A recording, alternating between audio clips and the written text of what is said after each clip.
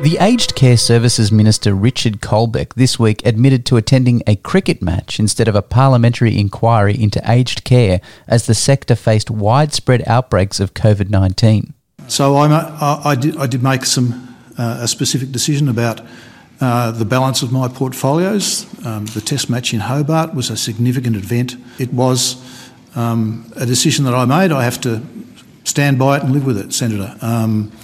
Other people will make judgments about it, I'm sure. Plenty already have. Federal opposition leader Anthony Albanese was quick to respond that the lack of effort given to the aged care sector by the Morrison government was less than adequate. 566 deaths since January 1. Double the number of deaths that occurred throughout 2021 in aged care. 15,000 residents and 17,000 aged care workers being infected with COVID. 1/4 of shifts not being filled. What we have is a circumstance whereby these Australians have helped to build this country. They deserve dignity and they deserve respect. The tragedy of the aged care sector is also mirrored in New South Wales in the home care and disability sectors. This is due to historical privatisations by the New South Wales Liberal National Government that led to decreases in overall services for those who are vulnerable in our state. These decreases also affected those who work with the vulnerable, their pay and conditions.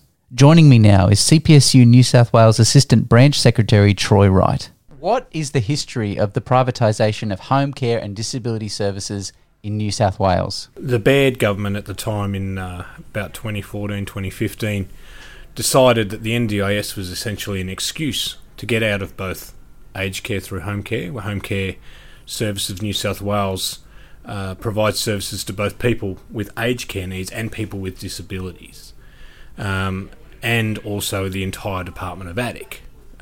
They saw it as an opportunity to basically vacate the field. They said the reason being that the state government didn't need to provide services anymore was because of the NDIS. And to be very clear, the NDIS is a funding model. It's not a service delivery model. It's the way the services are funded through the needs of individuals rather than cluster funding or group funding or service funding, if you like. And there was no reason then that ADIC couldn't have continued its work with people with a disability under the NDIS and been a billing provider like every other NGO is, and no reason home care couldn't have continued its services under the NDIS. This was just a convenient excuse by an LNP government to basically get out of a responsibility that gave them no votes but gave them a bit of pain. Since the state government abandoned disability and home care services, what does the union make of the federal sector equally abandoning these vulnerable Australians by going to the cricket? Yeah, it's a good point because really, we're relatively new in New South Wales about how long this privatisation of disability services has occurred. We're 3 or 4 years into it.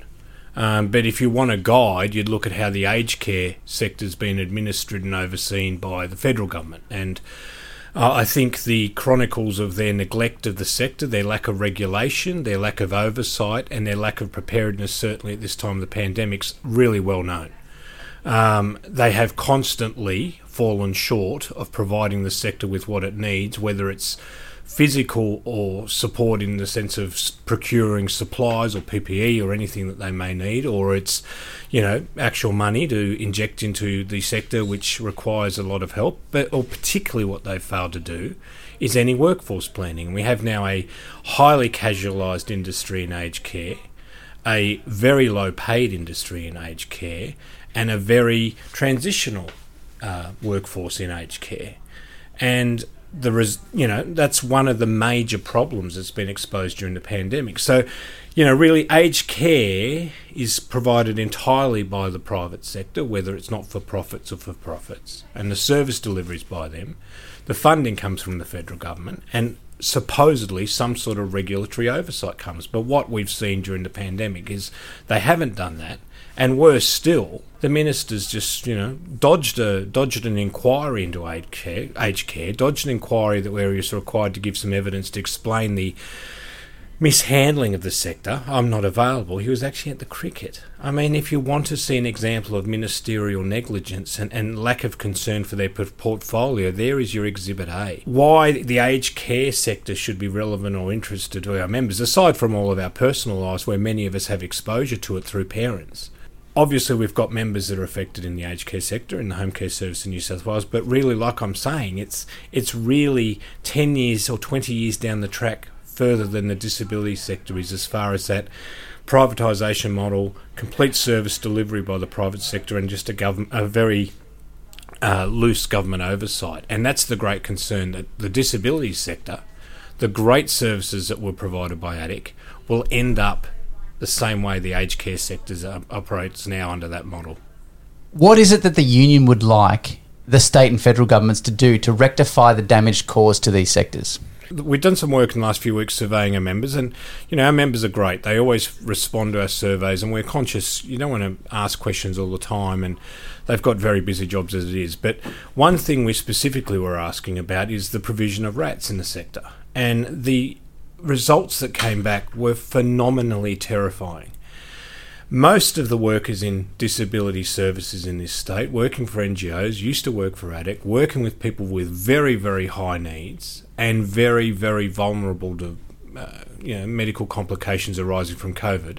Most of those workers do not have RATs, do not have access to RATs, and a lot of them had actually revealed that they've been buying them for themselves or for the homes themselves because they were concerned. This wouldn't have happened under ADIC. I can guarantee it wouldn't have happened if this was a state-run department still.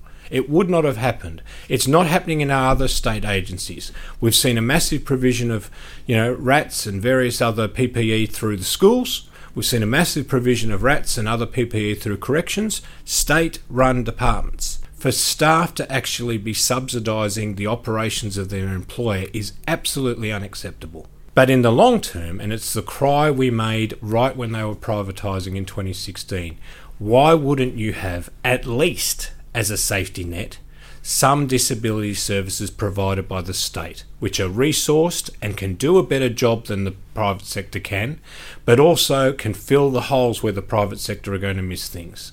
Why wouldn't you have that? I think a few of us were greatly pleased that when Perrottet shuffled his cabinet just before Christmas, it looks like the state portfolio of a Minister for Disability Services has been recreated and it's currently being held by the same minister that's got Family and Community Services, Natasha McLaren-Jones. That's great. Finally, we have a portfolio there, because prior to this, we didn't even have a portfolio. But the next part is, what's that portfolio do? It's no good just having a title. Do something with it, state government. Actually get involved in the sector, provide some services. Don't just be a Minister for Disability Services in title alone. Do it. Protect yourself at work. Call the PSA today on 1300 772 679 or head to psa.asn.au.